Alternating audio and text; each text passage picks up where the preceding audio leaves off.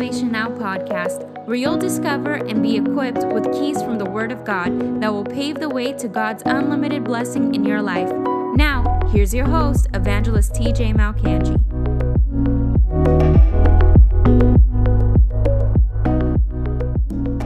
What does the reversal of Roe v. Wade mean for the church? First and foremost, I want to give God thanks for what he did last week on Friday in the overturning of the Roe v. Wade wrongful edict that happened 50-something years ago and has been the proponent of the murder of 60 million babies since then. And so I love how the victory came, because it didn't come with a Republican president and a Republican House and a Republican Senate, and we had, everything, all the cards lined up right. It came at a time where the politics of the United States of America is totally opposed, especially in high office, in the presidential office, totally opposed to what the Word of God says, and especially on the issue of abortion. And I love that, because it shows that God doesn't care who is in the White House or in the outhouse. He doesn't care who's in Parliament. He doesn't care about the WHO. He doesn't care about what organizations are trying to work behind the scenes to implement propaganda and all kinds of stuff to turn people away from God and usher in an antichrist spirit into nations. He doesn't care. The Lord reigns omnipotent on his throne. And the Bible says he sits on the throne and does whatever he wishes at any time. When he arises, Psalm 66 says, let God arise and his enemies be scattered. And so I take the first couple of minutes of this broadcast to give God thanks. It is an amazing display of his power that through the prayers of the saints, God has acted. It's amazing, because a lot of Christians have this misconception about how God acts. People think that everything has to be, all the cards lined up, you have to have a perfect set. Everything has to be neatly arranged before God can do something. Every time you study history, every time major revivals hit the earth, they were at a time of total chaos. Study Genesis 1. The Bible says the earth was in chaos. The Bible says that there's darkness over the globe. And it was at that time that God spoke, let there be light. Why? Because the entrance of his word brings light. And darkness has no power to solve it. The Bible says that light shines in darkness. So it's not God waiting for a period of light before he starts to move. The Bible says that the devil is the prince of darkness, but Jesus said, he has nothing in me at all. When I move, it doesn't matter. He clears off the way. And you know that Jesus said, I have the keys of the kingdom of heaven, and I give it to you, the church. And whatever you bind, and the way we bind things is two ways, through prayer and preaching. We bind things through prayer and preaching. We don't just pray for things to change. We pray, it equips us with the necessary power to actually go out and preach to set the captives free. And so Jesus said, I'm giving you the keys to bind things on the earth. If all Christianity was good is for you to get to heaven and enjoy heaven, then if that's all you think Christianity is good for, that one day you'll make heaven, you're missing a huge component of what the Word of God says our duty is on the earth. The Bible says that we are to affect change. David, the Bible says in Acts chapter 13, David, after he had served his generation, Christianity is not just getting a passport for heaven. Christianity is God sending his power to be a deposit on the inside of you to affect an indelible change on the earth, whereby nations are changed, whereby laws are changed, whereby, like we just saw, curses are lifted off of nations because of our very presence and prayers in any given nation. And so you have to see yourself as the restrainer on the earth.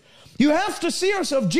Paul said it this way in 2 Thessalonians 2, that the Antichrist indeed wants to change the system of the earth. The Antichrist wants to move in. He has a plan to set up a fivefold agenda. And we read that in Revelation 13, what that fivefold agenda is and entails. Number one, he wants to establish a one world currency and monetary system. No man will be able to buy or sell without having received a mark on his right hand or on his forehead. You see, I see all of the world current events through Bible prophecy, through the lens of Bible prophecy. If you'll start to read Final Bible, and now we have all kinds of videos on our YouTube channel on Final Bible prophecy, and I have videos on the 5 agendas of the Antichrist and all that. And if you'll start to actually get that in your spirit and read about what's going on through that lens, it'll make a lot of sense to you. You'll find out that the world is not falling apart. The world is actually falling into prophetic alignment. It's falling into prophetic alignment. The Antichrist has 5 policies. 1, he wants to implement one monetary system, one world currency. 2, he wants to implement a one world religion, where he himself will sit in the temple of God saying that he is God himself. 3, the Antichrist wants to implement a one world military and a one world army, where he'll be able to enforce everything he wants with physical force. 4, the Antichrist wants to enforce a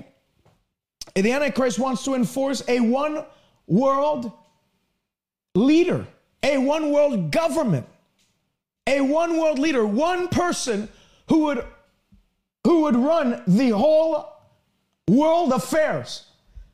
There would be no, that's what you're seeing, the attack against the sovereignty in nations. You can't have a world government if there are strong independent nations. You can't have a strong world government and a global community if you have a strong America and a strong Canada. So that's why you see the devil's target right now is aimed towards America, because they always, Lester Sumrall used to say, America is the last domino to fall before the Antichrist can literally take over. America is the last domino to fall before freedom of speech and freedom of religion and all these things that America has fought for overseas and on domestic land to keep the Constitution, the Bill of Rights. You think that's a universal thing? No. You are privileged if you live in America. The Canadian Constitution and the Charter of Rights and Freedoms. We have certain privileges that are protected, although in the last 2 years there's been a lot of messing things up on that. But nonetheless, the actual law of the land in America and Canada has been designed. Do you understand when they drew up these documents, they fasted and prayed? Ben Franklin, before they wrote up the Constitution, said, let us take a time to fast and pray before we write anything down. You read the Canadian Charter of Rights and Freedoms, it literally starts with these laws have been I'm just paraphrasing it, but these laws have been derived through the Holy Scriptures of God. That everything that was written with Judeo-Christian values in mind. And so the Antichrist wants to totally mess all that up on a global scale. But 2 Thessalonians 2 says there is one thing that's standing in the way of this man of lawlessness that the Bible describes the Antichrist to be. There's one thing standing in his way.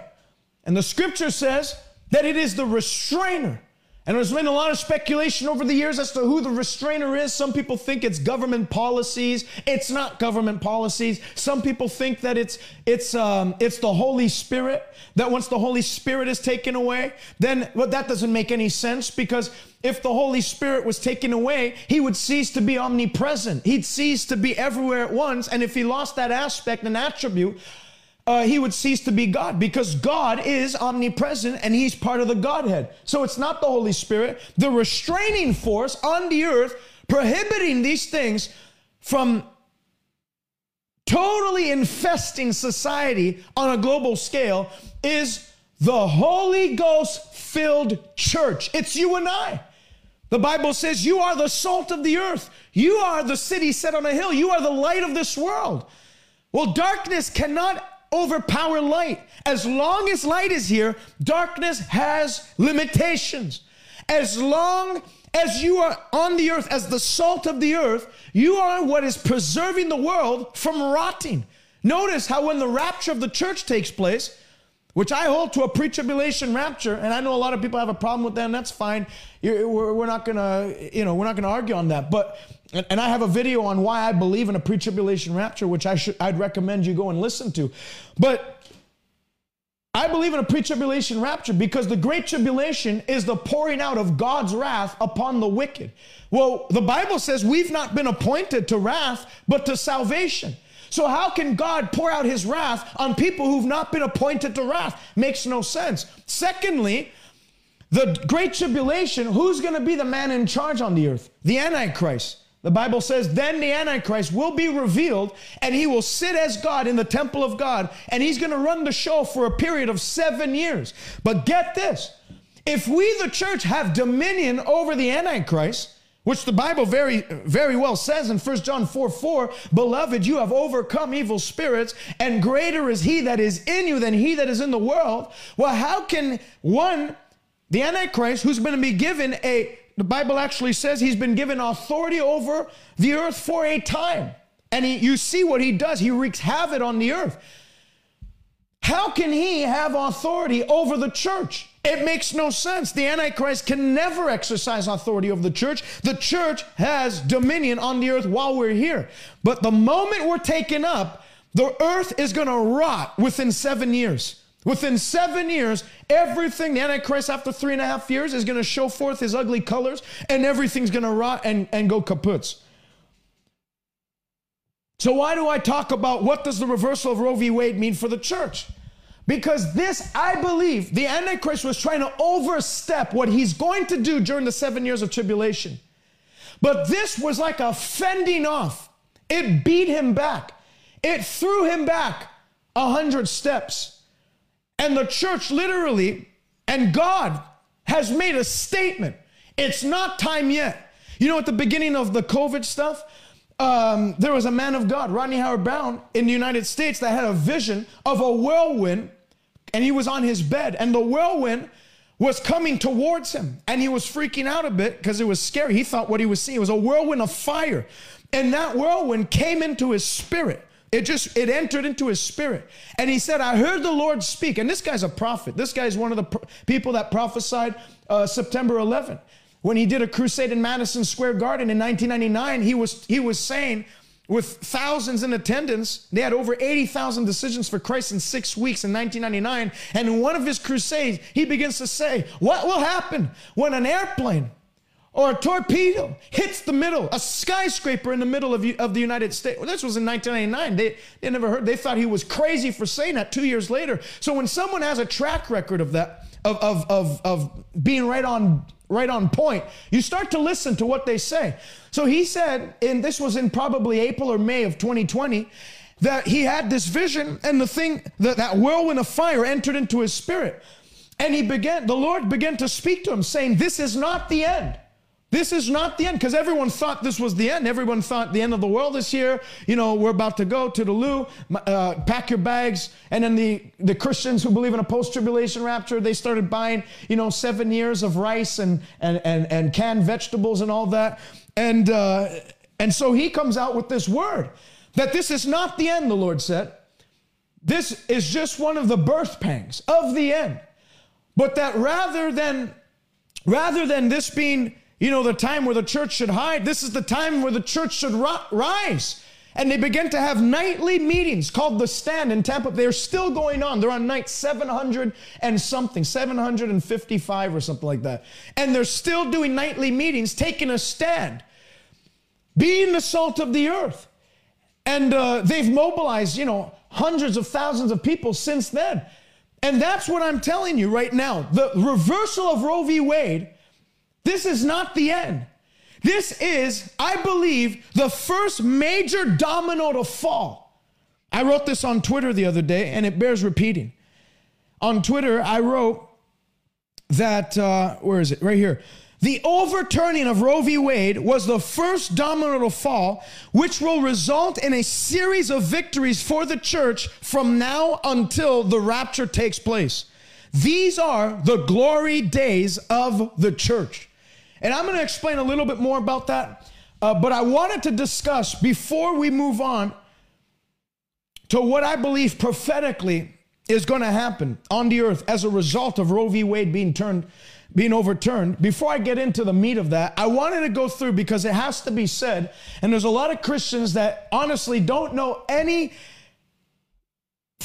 about the matter biblically. They just come up with their own ideas and opinions. It's a very dangerous place to be as a Christian when you start to just come out with your own opinions and you never refer to what the scripture says on something. And in recent days, the topic of abortion has been very popular, and it's been trending, and a lot of Christians are giving what they think. You know, I said it on Tuesday, there was major Christian music artists, celebrity Christian pastors that were completely silent. And then not only at least be silent, then open up your mouth and deem yourself a fool.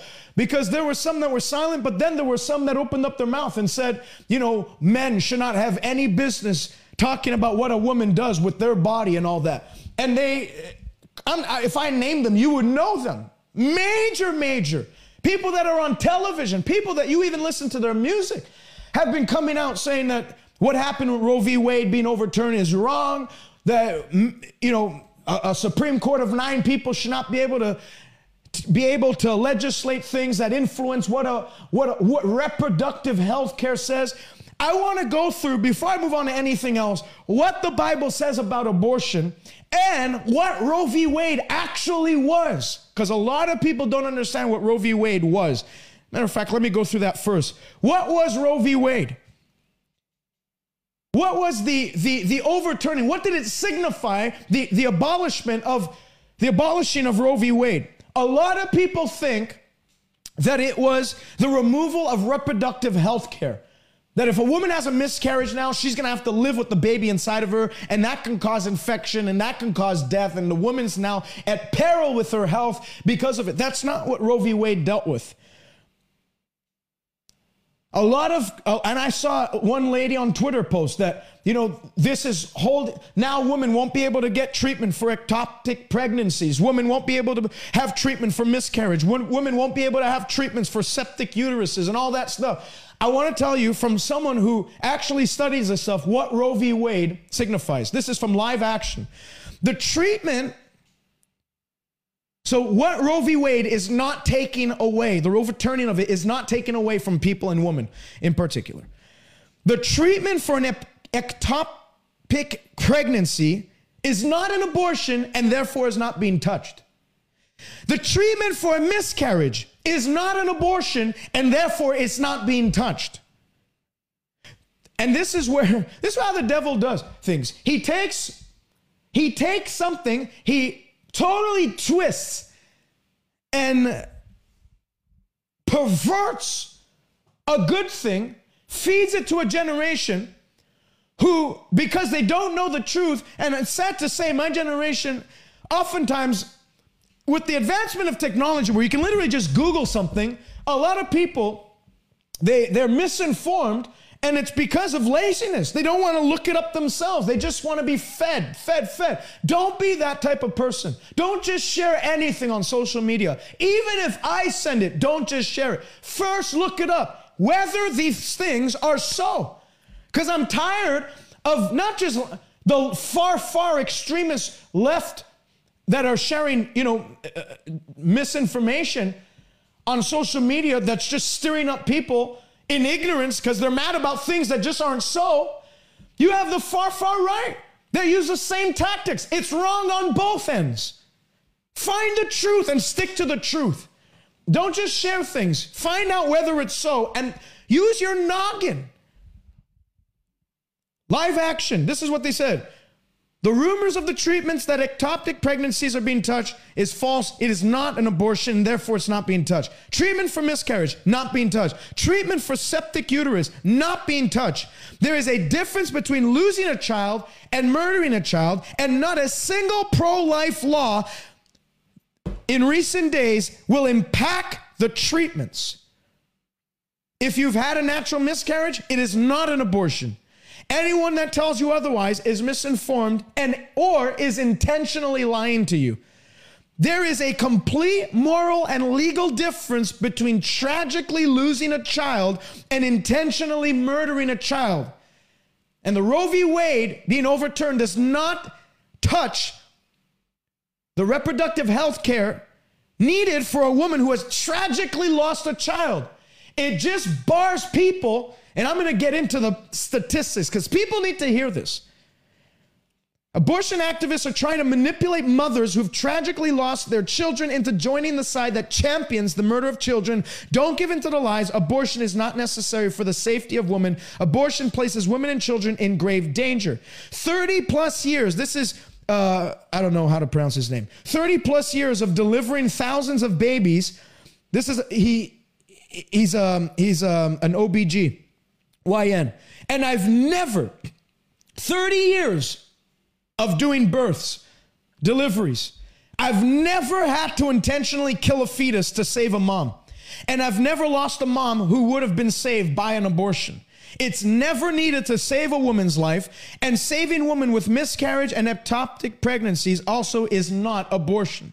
Treatment for a miscarriage is not the same thing as an abortion. Techniques may be similar, but the purpose is not. Treatment for miscarriage is needed because the baby has died, but not yet been expelled. Abortion kills the baby first because he or she is unwanted, and the facts matter. Now I want to go through statistics, which the source is Florida's Agency for Healthcare Administration 2015 data.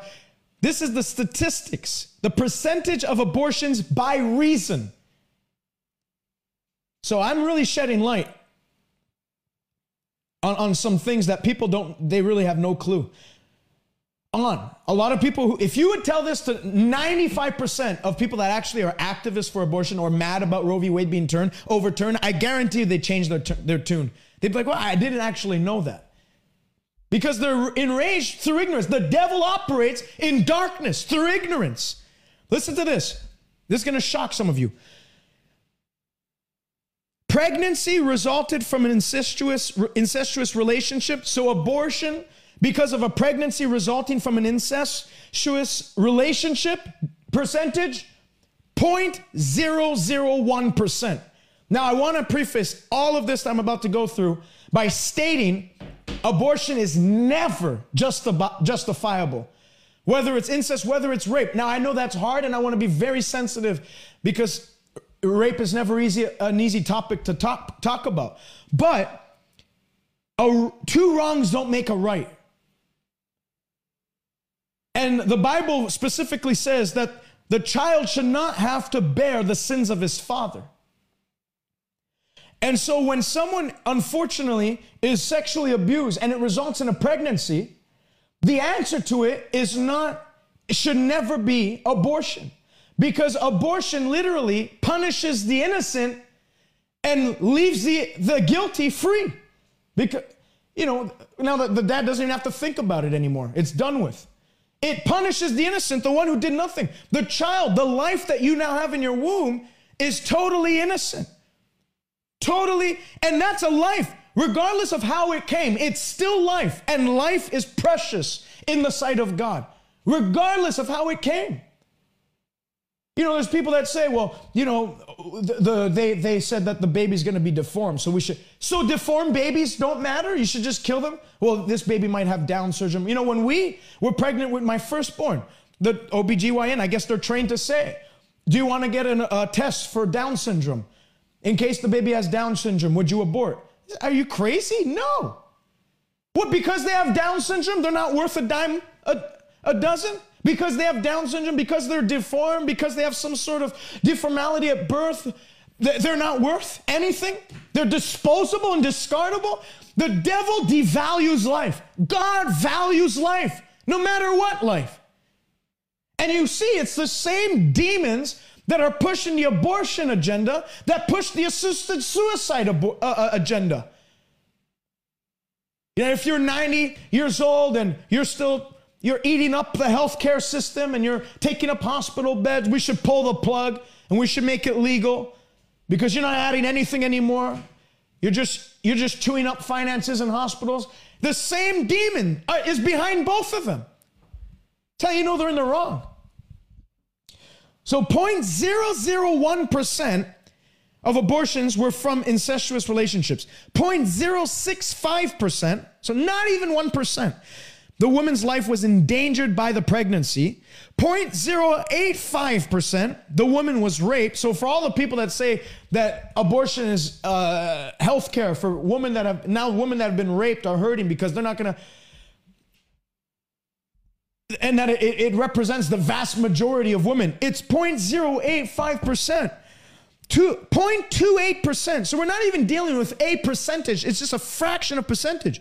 The woman's physical health was threatened by the pregnancy. 0.294%, the woman's psychological health was threatened by the pregnancy. And I have to remind you again, none of these reasons are justifiable. Abortion is an abomination. It is the shedding of innocent blood. Nothing's justifiable. You know, going back to the whole, there's people that say, well, what if the woman's health is endangered? But the child will be born, but the mother might die. First of all, when you become a parent, your duty is to protect the child at all costs. I'm ready to give my life for my children. So if a mother is saying, you know, I don't want to die, just kill the baby, right then and there, you know that they're in opposition to the very responsibility and task God has laid on the parent to fiercely defend the child. 0.666% there was a serious fetal abnormality. So we're not even in a percent yet. All of this combined is about 1%. Now, 6.26%, the abortion came by reason of social or economic reasons. I don't have enough money. I don't have support around me. The father's left me. I don't know what I'm going to do. 6.26%. Then 92.3% of abortions. This is incredible. This is the vast majority. There was no reason. It was an elective abortion, meaning I didn't want a boy. I wanted a girl. We have 3 girls already. I just feel like I'm not ready. You know, I want to go to school, and all of those reasons make up 93%. And there was like just 2 years ago or 3 years ago, you had the Virginia governor who's not in power anymore, but the governor of Virginia, I forget his name like Northam or something. He was literally pushing for a bill to be signed and enforced that would allow not for abortions up to birth, after the child is born. The bill that he signed and wanted to bring that got struck down by the current governor of Virginia. That bill would have allowed for after the child is born, you can take the kid, put him in a separate room, and then discuss with your spouse or with a physician whether you're ready to keep it or not. And if you weren't, they would put infanticide in a poison to kill the baby on the spot. So I want to go through 5 things the Bible says about abortion. And then I'm going to talk about what does the reversal of Roe v. Wade mean for the church and prophetically on God's timeline. 5 reasons or 5 things the Bible says about abortions. 5 facts that the Bible has concerning childbearing and abortion. 5 things the Bible says about abortion. Number 1, the child is alive. The child is alive. Luke chapter 1. And you know, I had this, my Bible turned to this, so let me just read this scripture before I go to Luke 1. Psalm 119, 128, the psalmist writes, "Therefore all thy precepts concerning all things I consider to be right, and I hate every false way."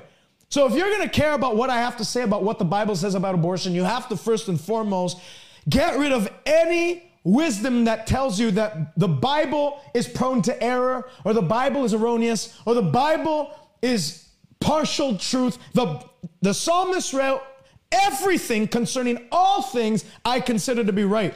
In verse 160, the same psalmist writes, the entirety of thy word is truth, and every one of your righteous judgments endures forever. So not only is God's word true, his truth endures forever. It wasn't true in those Bible days, but now, he's caught up with the times. He's become more culturally, he desires to change his, PR and stuff and become culturally acceptable. The Bible says every one of his righteous judgments endure forever. The Bible says in 2 Timothy 3:16, all scripture is God-breathed, inspired by God, and it's profitable for teaching, for rebuke, for exhortation, and for doctrine. So if you're going to care about what I have to say about what the Bible says about abortion, you have to first and foremost resolve right now, right here, that this word is the final authority on any given matter and any given subject. So now let's go to Luke chapter 1. So this is what the Bible says about life, conception, and the atrocity of abortion. Number one, the child is alive. The child is alive. There's a big debate as to when does life begin? Is it at conception? Is it at first breath? Is it when the child has its first heartbeat? This is what the Bible says. And I don't care what first of all, actually, I studied the other day, 94% of biologists, actually human biologists, believe that life begins. This is 94%, not of Christians, not preachers. This wasn't a survey of conservative preachers in the Bible Belt. This was a survey of human biologists. And they studied it. They've given their life to the study of it. And it came back that 94% of those surveyed globally, not just America, not in some conservative nation, not in Saudi Arabia, not in the global community of biologists, 94% came back and said life begins at conception, which they just caught up with what the Bible says. Luke chapter 1, and let's start with verse 39. Now Mary arose in those days and went into the hill country with haste to the city of Judah, and entered the house of Zacharias and greeted Elizabeth. And it happened when Elizabeth heard the greeting of Mary that the babe, not the clump of cells, not the cluster of cells, not the thing, doesn't say that it leaped. The babe, John the Baptist, leaped in her womb. And Elizabeth was filled with the Holy Spirit. And she spoke out loud with a loud voice and said, blessed are you among women, and blessed is the fruit of your womb. But why is this granted to me, that the mother of my Lord should come to me? For indeed, as soon as the voice of your greeting sounded in my ears, the babe leaped in my womb for joy. So it doesn't say it's a cluster of cells. An actual baby was in there. And note this, the baby has a spirit that was receptive, or rather responsive to the greeting of Mary. Doesn't say Elizabeth's heart leaped with joy. It says the baby leaped with joy, meaning it responded to the Holy Ghost. It responded to the anointing. That's why when my babies were in my mother's womb, when my babies were in my wife's womb, we would lay hands. I'd lay hands on my wife's stomach and on her belly. We'd pray together. We'd play anointed worship music. I'd release prophetic decrees. Even when I was driving to another meeting, I would put my hand on her belly and I would just release prophetic statements on the children. You will be great on the earth. You'll be great in the sight of the Lord. You'll do exploits for the kingdom of God on the earth. You'll be a voice piece of God on the earth, a mouthpiece, an instrument of righteousness to tear down the pillars of wickedness. And I'd prophesy over my children because the baby is receptive. So the Bible says abortion's wrong because it's a life in the womb. Life begins at conception. Psalm 139, listen to this. The psalmist, writing about the intricacies of pregnancy, says, for you formed my inward parts, and you covered me in my mother's womb. I will praise you, for I am fearfully and wonderfully made. Marvelous are your works, and that my soul knows very well. My frame was not hidden from you when I was made in secret in the womb. God is skillfully making you in the lowest parts of the earth. Your eyes saw my substance being yet unformed, and your book, they were all written of me, the days fashioned for me, while as yet there were none of them. The Bible says in Galatians, listen to this, Galatians chapter 2. This is Paul speaking. Galatians, actually I don't think it's chapter 2, it's chapter 1. Galatians 1 and verse 15. But when it pleased God, who separated me from my mother's womb and called me through his grace. Separated me when? From my mother's womb. That leads me to point 2. The child has a destiny. Not only is the child a living thing, a living human, that child has a destiny. Paul said, while I was in my mother's womb, God separated me, which I'm sure he got the inspiration to write that from Jeremiah chapter 1. Jeremiah said, before I was formed in my mother's womb, you knew me. And before I was born, you consecrated me as a prophet to the nations. Hallelujah. Your children have a destiny. That's why God hates an abortion so much. Because an abortion isn't just the uprooting of a life. It's the uprooting of a destiny that has the capacity to shift and change and mark a generation. Within every seed of an oak tree is hidden the potential of an oak tree. Within every womb is hidden the potential of a game changer, a generation changer. Steve Jobs, the guy who pretty much made everything I'm using right now, designed everything. Steve Jobs' mother got pregnant and was going to abort. And Steve Jobs, till he was dead, he never stopped thanking his mother for not aborting him. And I'm sure the world today thanks Steve Jobs' mother for not aborting him. Because if it wasn't for Steve Jobs, all the technology we use for our broadcast wouldn't even be here. The iPhone, the iPod, the iPad. The camera that now is able to document back in the day, if you wanted to document your children growing up, you have to take out the old camcorder, dust it off, get some cassettes, put it in. I remember that. I was alive then. Now at just the push of a button, you can literally have a 4K image of your children growing up. Steve Jobs was to be aborted. His mother said no. And look at what it did for our generation. Miles Monroe, he talks about the atrocity of abortion, and he says that his parents had 7 children. He was the 6th. What if his father said 5 is enough, get an abortion? What if his father said, we got some bills to pay, a 5th mouth to feed isn't going to cut it right now, we got to abort. Miles Monroe went on to be a best-selling author, a counselor to national leaders and presidents, and a multimillionaire who was, because he passed away unfortunately, but he was a kingdom advancer. Wrote books that I read on the vision and the purpose and power of vision and the principle of vision, and all the fasting and his stuff on fasting and prayer has blessed me. The earth would have been robbed of the entire ministry of Miles Monroe. So that's why God hates abortion so much. It's a baby is a seed that God is planting on the earth with a destiny that has been designed to bring change on the earth, to bless the earth. Abraham, imagine if his mother had an abortion. God chose Abraham to do what? Abraham, I'm going to bless you so you can be a blessing. Within every unborn child is the capacity to be a blessing to their generation. Abortion robs. The devil is the thief that comes to steal, kill, and destroy. Well, how do you think he does that best? By stealing a destiny in the womb, killing a life, and destroying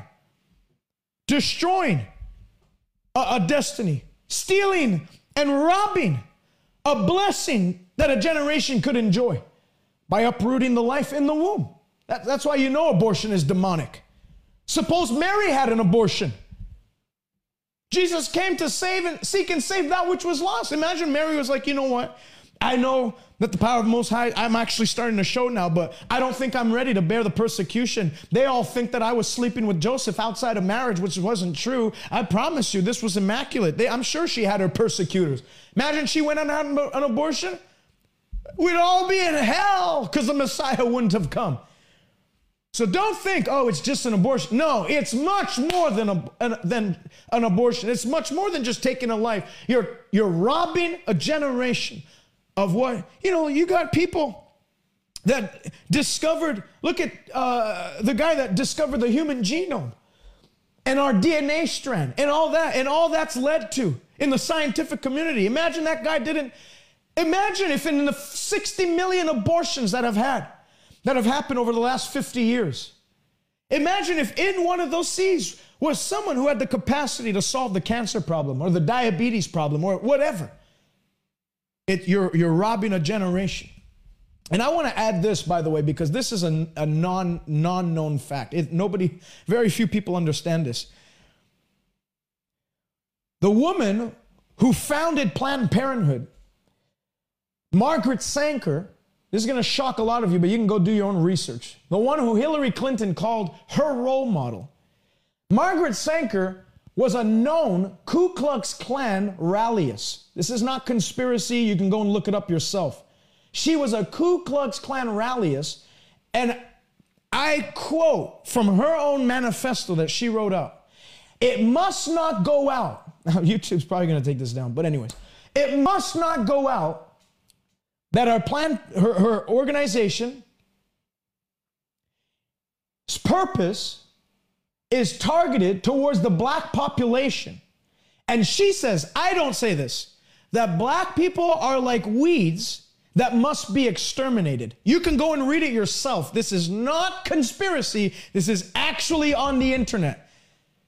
So you have all these, and it's sad, these black leaders now that they're standing against Roe v. Wade, not even knowing that Roe v. Wade overturned the purpose of the organization that was actually programmed to target the black community.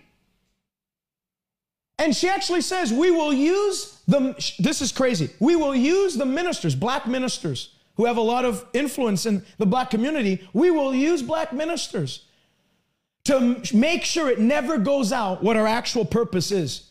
Go locate where most of the Planned Parenthood pregnancy clinics are. Most of them, I think like 95% of them are in multiracial communities. Spanish communities, black communities and stuff. Because Margaret Sanger was a eugenicist. What's a eugenicist? Someone who wants to control the population of the earth, who wants to minimize it. When you study the roots of something, you start to see the demonic plot behind it, which goes to my third point of what the Bible says about abortion. Understand the demonic root of abortion. Abortion has demonic roots. I want to read this from the Dake Bible, which is my study Bible that I have. Nice big leather-bound book. In Leviticus 18:21, I love Dake's footnote in respect to Leviticus 18:21. This is what verse 21 says. You shall not let any of your descendants pass through the file to Molech, nor shall you profane the name of your God. I am the Lord. Molech, he goes on to explain, Molech means king. And this was the name of the false god of Ammon. You know, the Ammonites? You know, everybody always says, why did God deal so harshly with the Ammonites? Why did God deal so harshly with some people groups on the earth where he commanded the Israelites to annihilate them? Well, look at what they were doing. This was the name of the main god of Ammon, called Shemosh by Moabites. Molech was worshipped in Egypt as Amrun-Ra, the king of gods. What was supposed to be his likeness was a statue of bronze resting on a pedestal or a throne of bronze. His head was crowned, resembling that of a calf, and his arms extended as if to embrace all who came near. Children were his victims. So it was this big, ugly thing with horns on its head, with his hands extended like this.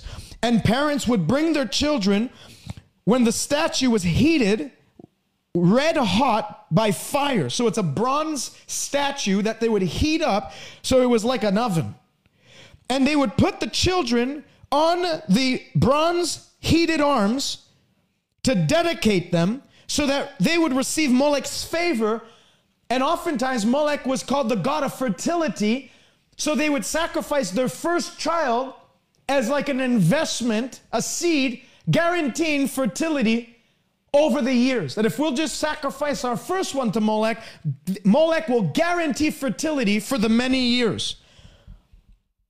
Many would take their children and burn them alive on the idol.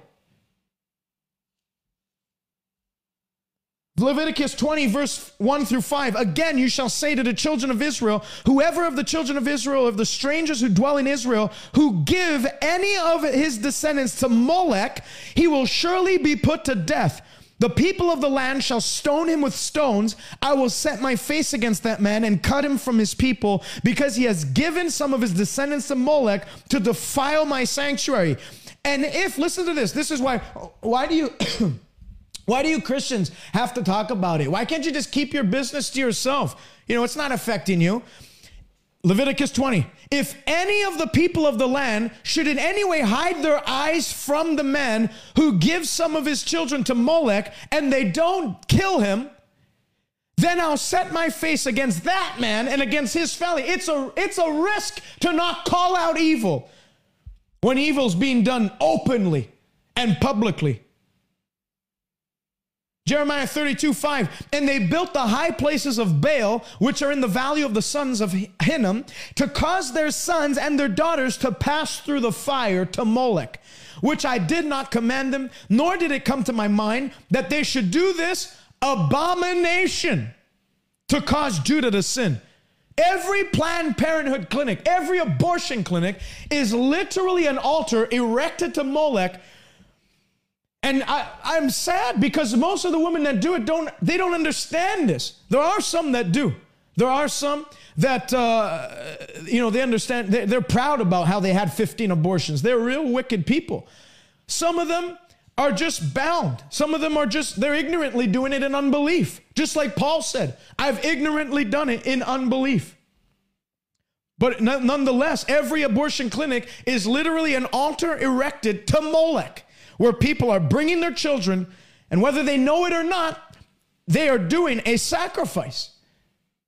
Because you know what Planned Parenthood's doing with all that? They're enlarging their territory. You know, there's a scripture in Amos chapter 1. I'm going to read it. Amos chapter 1 and verse 13. For 3 transgressions of the people of Ammon, which we just talked about, Ammon, the Ammonites served the god of Molech. For 4, I will not turn away its punishment, because they ripped open, listen to this, ripped open the woman with child in Gilead. What do you think that is? Ripped open the woman with child. That's abortion. That they might enlarge their territories. Planned Parenthood, there was a video that CBS did a couple of years ago. I wish I had the clip to play it. But CBS did a news story on a man who undercover met with a Planned Parenthood executive, and in that meeting, he had a camera set up, she didn't see it. The woman talked about how they can take and preserve unborn children's hearts, livers, spleens, lungs, and the highest in demand was their cranium, their brains. And they would try to do the abortion and preserve those things, because they take it and they sell the body parts to private corporations for stem cell whatever, which it's illegal. And this should irritate you. It's an abomination to God. It should be an abomination to you. You know, God doesn't just say love what I love. He says hate what I hate. This wasn't, Alex Jones doing something. This was CBS News covering this story. And they openly admitted You know what happened? The story got swept under the rug. The guy that was undercover got fined heavily for doing it and releasing the story. And I don't know what happened with him, but we don't hear of him much anymore. Who knows what happened? The Bible says they ripped open the women with child in Gilead that they might enlarge their territories. These abortion clinics, they're making money. Why do you think all these politicians are standing behind it? Because their hands are in the same pocket. They're feeding from it to enlarge their territories. And you notice all these guys, man, it's getting real. All these guys, I don't usually talk like this, so it's your first broadcast on. Welcome to the broadcast. All these guys that are proponents of abortion and standing up for abortion and pro-choice and all that, they're all the same people that were in bed with Jeffrey Epstein, who had an island that was discovered it was a complete child sex ring. Wicked, wicked people. If you think all of this is just in movies, that's what the devil does. He puts it on Hollywood, so you look at it and you say, that can't be. You watch too many movies. It's not. This happens. These demons, you know Molech, he didn't die. He's a spirit. He's an unseen God. Little g. An unseen force. An idol. He didn't die. He's still on the earth today. They're still craving for blood. They're still craving for child blood.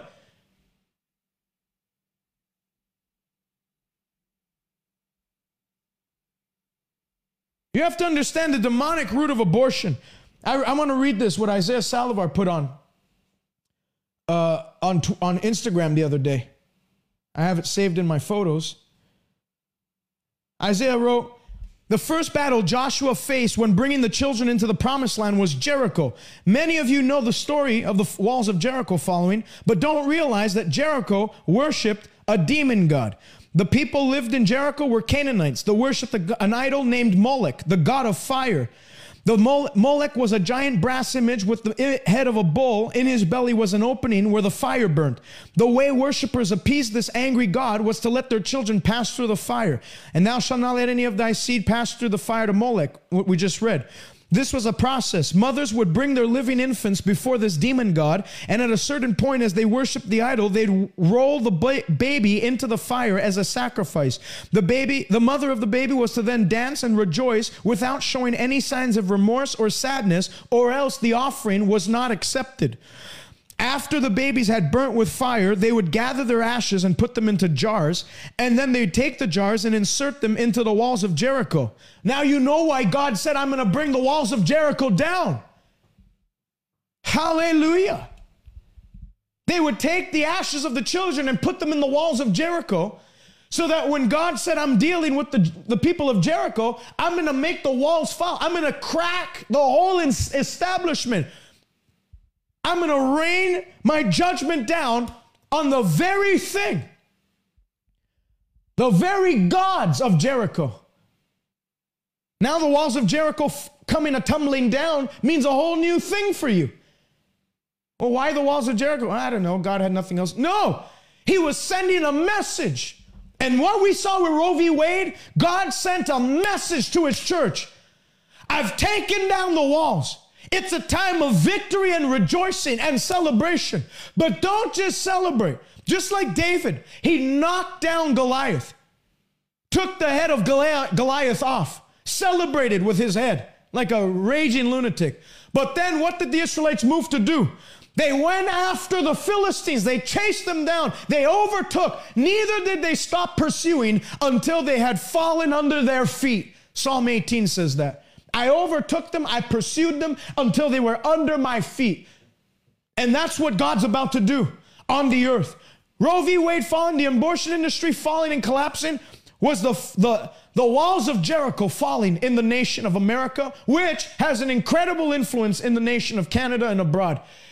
And it doesn't mean now we should just celebrate and sit and do nothing. Now's the time to act. Now's the time to be more evangelistic than ever. Now's the time to do more crusades than ever. Now's the time to put the hand to the plow and run quicker than ever, because God has given us a window of opportunity to bring in this last day harvest before it's eternally too late. We have to be like Jesus, to put our hand, work while it is yet day, for night is coming. when no man will be able to work. Now's not the time to rest. Now's not the time to eat, drink, and be merry. We celebrate. But then we move to work. We move to action.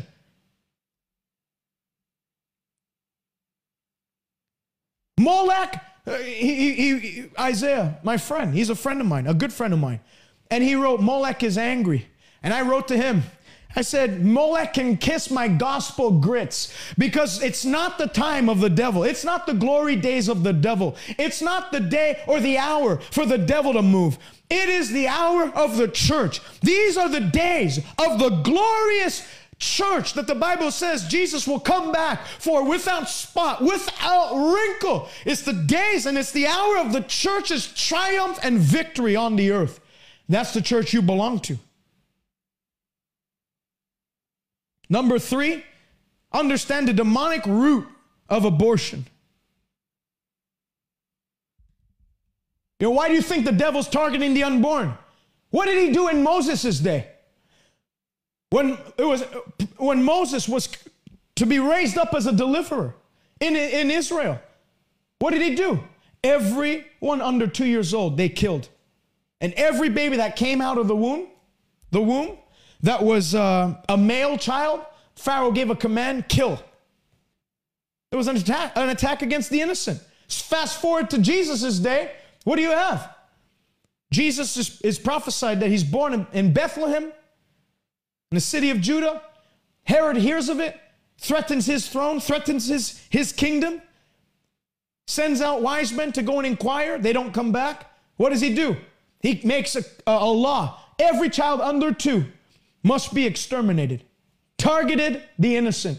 At every major prophetic time in the history of the Bible, children were always the target of the devil. Why?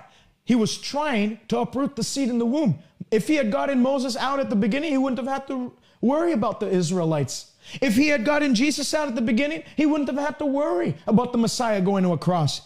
Now, what do you see? Acts chapter 2 says, in the last days, young men and young women, children, will rise up and prophesy, and that deliverers will rise out of Mount Zion. Obadiah verse 21. God is going to raise up a generation of anointed preachers and deliverers to go about the earth and bring about a last wave of revival before Christ comes back. So what does the devil do?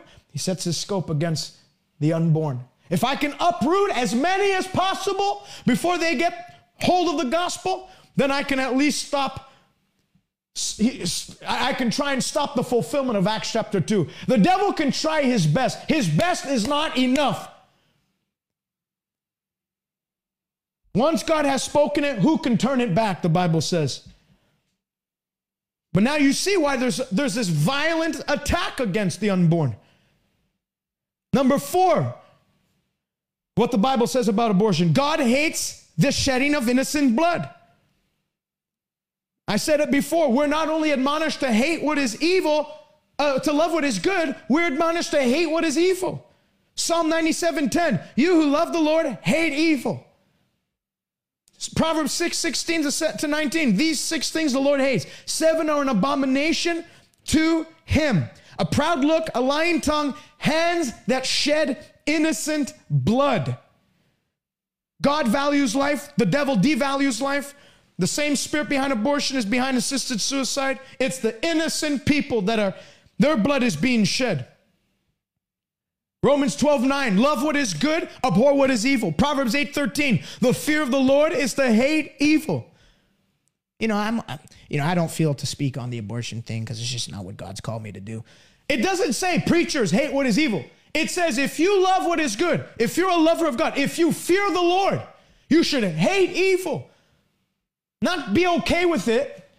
Oh, that's not my business. No, it became your business the moment you joined righteousness. Psalm 45:7, you who love righteousness, but you have hated lawlessness. So now God will anoint you with the oil of joy above all thy fellows. You want to know why a lot of ministers have no anointing? You couldn't find anointing in them if you looked for it with a microscope. It's because, they love what is good, but there's no hatred for what is evil. God said you have to hate evil and love good, and that's when my anointing will flow in you. Charles Finney didn't just love good and love God and want people saved. He went to Rochester, New York, which was a town that was plagued by evil. Plagued with bars and drunkenness and all kinds of evil things. And that's where he set up camp.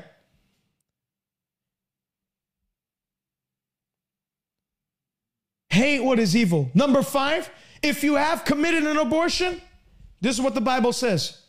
God will forgive you.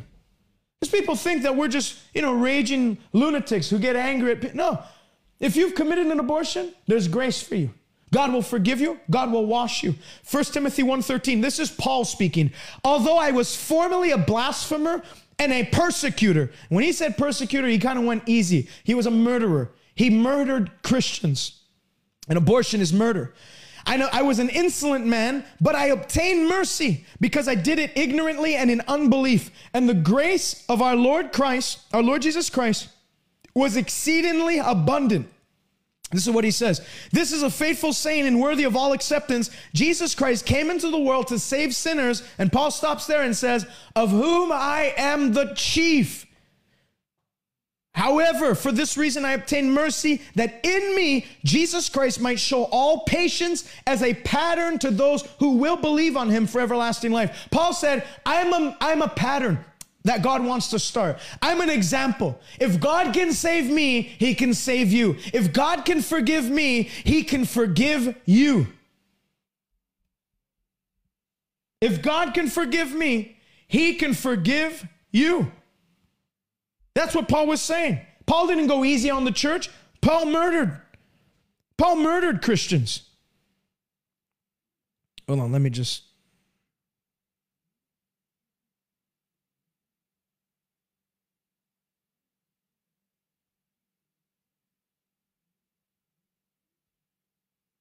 There you go. Paul murdered Christians. And in all that, he says, I was just an example. That's why God saved me first. That's why Jesus appeared to me. I'm going to show you. I'm going to make you an example afterwards. So if anyone's ever soaking in guilt and condemnation, I can't believe I did this, I can't believe I did that. Paul said, you can look to my life and realize that there's no sin that you've done. And abortion is not the unpardonable sin. But there's nothing you've done, not murder, not adultery, not anything, fornication, nothing that you've done. The blood of Jesus will not forgive you. 1 Corinthians 6:9-11. Don't you know that the unrighteous will not inherit the kingdom of God? Don't be deceived. And he goes on, neither fornicators, idolatrous, adulterers, homosexuals, sodomites, thieves, covetous, drunkards, revilers, nor extortioners. And I'm sure he would have added murderers in there too. Will inherit the kingdom of God. But such were some of you. But you were washed, you were sanctified, you were justified in the name of our Lord Jesus Christ and by the Spirit of our God. The Bible says if we have sinned, God is faithful and just to forgive us of all sins and to cleanse us from all unrighteousness. God said, hey, let's reason together. Come, you who've sinned, let's reason together. I'm not mad at you.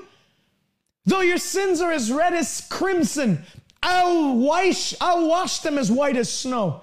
Though your sins are as red as scarlet, I'll make them as white as wool. But come to me.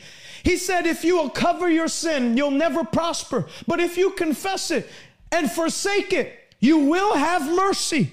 The Bible says, in that day, your sins and lawless deeds, if you'll ask me for forgiveness, I'll remember them no more. I'll blot them out. I'll bury them in the sea of forgetfulness. I'll take them out. I'll click delete on the record of your life, and you'll have a brand new slate. If any man is in Christ, he's a new creation. Everything becomes new. That's right. Great scripture, Heather. Psalm 51. If anyone understood grace, it was David.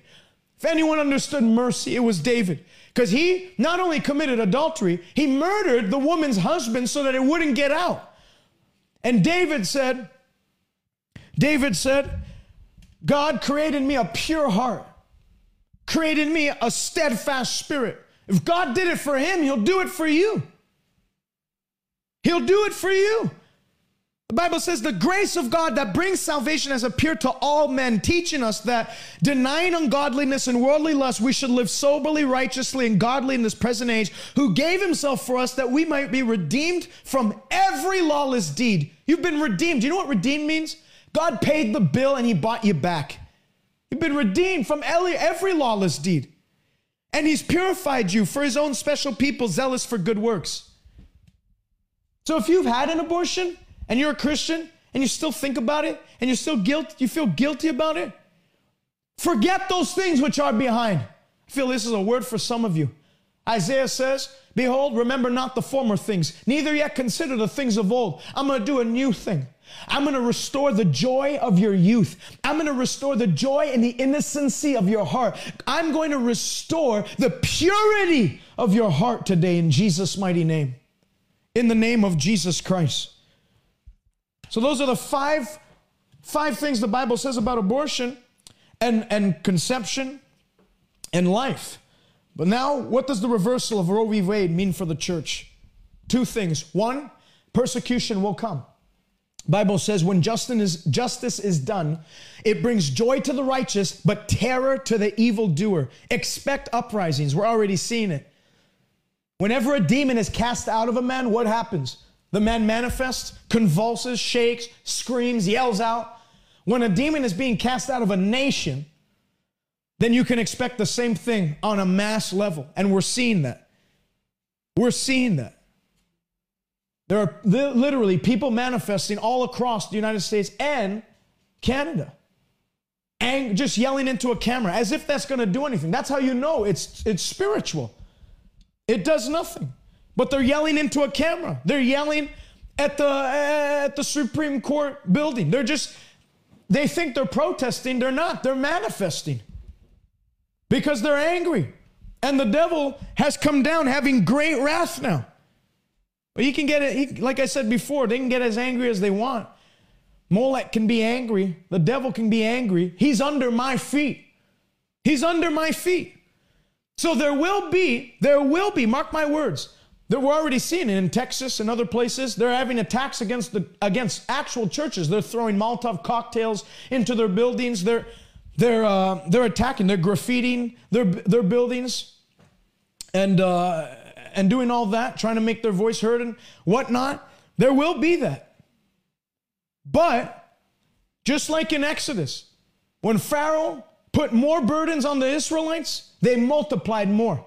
The persecution isn't going to snuff out the wick of the church. The persecution is actually going to add to the growth of the church. Jesus said, I will build my church, and the gates of hell will not prevail against it. Everybody loves to talk about the negative side of Bible prophecy. In the last days, there'll be mockers that mock the truth, seducing spirits and doctrines of demons that permeate the church. There's going to be a heaping up of false teachers that will preach what the flesh wants to hear. And they talk about the negative side of Bible prophecy, but there's a positive side to Bible prophecy. So one is there's going to be persecution. But two, here's what we can expect as the Goliath of Roe v. Wade has been turned down. Isaiah chapter 2. I need to go through this because a lot of Christians, they have no clue what the Bible says about the advancement of the church in the last days. The only thing they know is that there's going to be many that depart from the faith. That's the only scriptures they know. Many that depart from the faith. Perilous times will come. Men will be lovers of self. Spiritual apostasy. That's it. But the Bible actually talks about another side. In the midst, Isaiah 60. Arise and shine, for your light has come. Gross darkness will overtake the earth. Deep darkness the people. But unto you, my light will shine on you. And it says that many of the Gentiles will come to the rising of thy light. Spiritual revival. Listen to this. Isaiah 2. This might be the first time you ever read scriptures like this. Isaiah 2, verses 1 through 3. The word of Isaiah, the son of Amos, saw concerning Judah and Jerusalem. Now it shall come to pass in the latter days that the mountain of the Lord's house, that's talking about the church in prophecy, shall be established on the top of the mountains. That's talking about the world. And shall be exalted above all the hills, and all nations shall flow into it. That's talking about a global revival. The church will be exalted, and all nations will flow to it. There won't be one nation that is left out from the coming move of God. I know there's some people that watch us from the islands. There's some people that watch us from New Zealand. There's some people that watch us from Hawaii. There's some people that watch us from we have people that watch us from Micronesia. Doesn't matter what nation you come from. Every nation will be impacted by what's about to come. Turn with me to Micah chapter 4. Micah chapter 4, confirming what Isaiah already said in Isaiah chapter 2. Micah 4. See how fast I can catch Micah. He's usually one of those that are hidden somewhere in the minor prophets. Micah chapter 4, verse 1. Now it shall come to pass in the latter days. Which days are we in? The latter days. That the mountain of the Lord's house, there it is again, the church in prophecy, will be established on the top. So it doesn't say the church is going to be kicked to the curb, beaten, and sidewalked, discarded and disregarded. The Bible says that the church will actually be rising in this time. Look at it in Egypt. The plagues were hitting the earth. The Israelites were rising. No darkness in their land. Their crops were growing. You have to see yourself as that. Abraham was literally the church in one man. And look at his life. In a great famine on the earth, Abraham was growing. Abraham was, his livestock was growing. He was blessed in every way. Isaac was in another famine, like the famine of his father Abraham. And he sowed in a famine and reaped 100-fold. What the world was battling, Isaac didn't battle.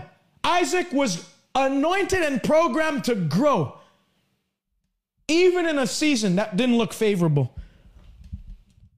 The mountain of the Lord's house shall be established on top of the mountains and shall be exalted above the hills, and the nations, the peoples shall flow into it. Many nations will come and say, let's go up to the mountain of the Lord. Let's go to church. Hallelujah. Ooh, hallelujah. This is why the devil wants you to think that, how many of you know, Northern United States, they're very hard when it comes to the gospel. He wants you to get you to be programmed that way. You talk to some preachers, everywhere they go, it's hard here, it's hard here, it's hard here, it's hard here. Quit talking what your flesh wants to talk. John the Baptist, he says, I'm going to be a voice of one crying in a wilderness. You want to talk about hardship? His ministry was located in the wilderness. And while he was speaking, the Bible says all people from Judea and the surrounding townships flooded to John the Baptist. Didn't matter where he was. Stop making excuses. Instead, understand that you're anointed, that you can go into a desert and act as an oasis in the desert. John the Baptist was in a desert and his voice was heard. So don't speak what the devil wants you to speak. It's hard now. This generation, they're so hard. Come, let us go up to the mountain of the Lord. The Bible prophesies there will be a generation in the latter days. There will be many that fall away. I'm not saying that's not going to happen. There will be many that turn aside to false doctrine. There will be many that apostatize. But there will be many that say, let's go to the house of the Lord. It's going to be a strong church. He'll teach us his ways. For out of Zion, the church, the law will go forth and the word of the Lord from Jerusalem. Hallelujah. And then I don't have to mention it, but I will. Acts chapter 2, in the last days, says God, I will pour out of my spirit on all flesh. And your sons and daughters will prophesy, and your young men will have visions, and your old men will dream dreams. And I'll show signs on the earth and wonders in the heavens, and many will call on the name of the Lord. And it shall come to pass that whosoever calls on the name of the Lord will be saved. What do you think that is? That's prophesying of a last day revival.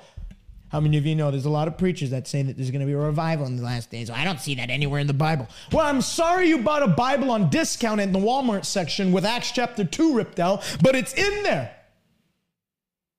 Amos chapter 9, verse 11 through 13. On that day, speaking of the latter days, I'll raise up the tabernacle of David. Praise and thanksgiving will return into the church, which has fallen down, and I'll repair its damages, and I'll raise up its ruins. Hallelujah. And rebuild it as in the days of old. And rebuild it as in the days of old.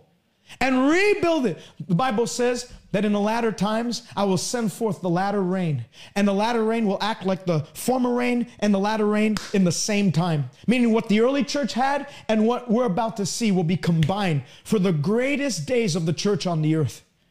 Behold, the days are coming, says the Lord. This will be the result of that, the latter rain hitting the earth. Behold, the days are coming, says the Lord, when the plowman will overtake the reaper. What does that mean? We won't be able to handle the harvest of souls that come in. We won't be able to handle it all. Be too many. Churches won't be. Why do you think the stadiums of America have been built? You think it's so that some guy can go and watch the, Pittsburgh Penguins lose all the time? You think it's for that? For sports teams? You think it's for some heathen men to smoke cigars while they watch the New England Patriots play? All those mega edifices were built to hold in the mass influx of souls that we're going to see. The days are coming when the plowman will overtake the reaper and the treader of grapes, him who sows seeds. And the mountains will drip with sweet wine, meaning the anointing is going to flow like never before. From these scriptures that I just said, it's very evident that the end days is not going to be the church scurrying to survive, running around in survival mode. The church is going to be in dominion mode. Oh, hallelujah. Hallelujah. I feel the anointing flowing strong right now. I've said it many times. Samson is a type of the church. He compromised, as the church has many times in recent history. But in his last moments of time, while he was in that Philistine camp, and they were mocking him, and he was performing before them, he grabbed the pillars and he said, Lord, give me one more victory before I go out. And the Bible says he tore the pillars down and he killed more Philistines in his death than he did his entire lifetime. The church, before it is raptured up, like Samson, we will get more victories. We'll see more victories. We will witness more triumphs before Jesus comes back for us than we have in the entire history of the church on planet Earth. Hallelujah. Praise the Lord. You have dominion now on the earth. The devil's going to rue the day where he could have aborted you and could have killed you and could have destroyed you, but he didn't, because God preserved you, and he preserved you because now there's a work to be done. I feel the Holy Spirit falling on some of you right now. Kindoro boste pravakia brostandia brozoto korabaha. Endeste frabadi andokosata.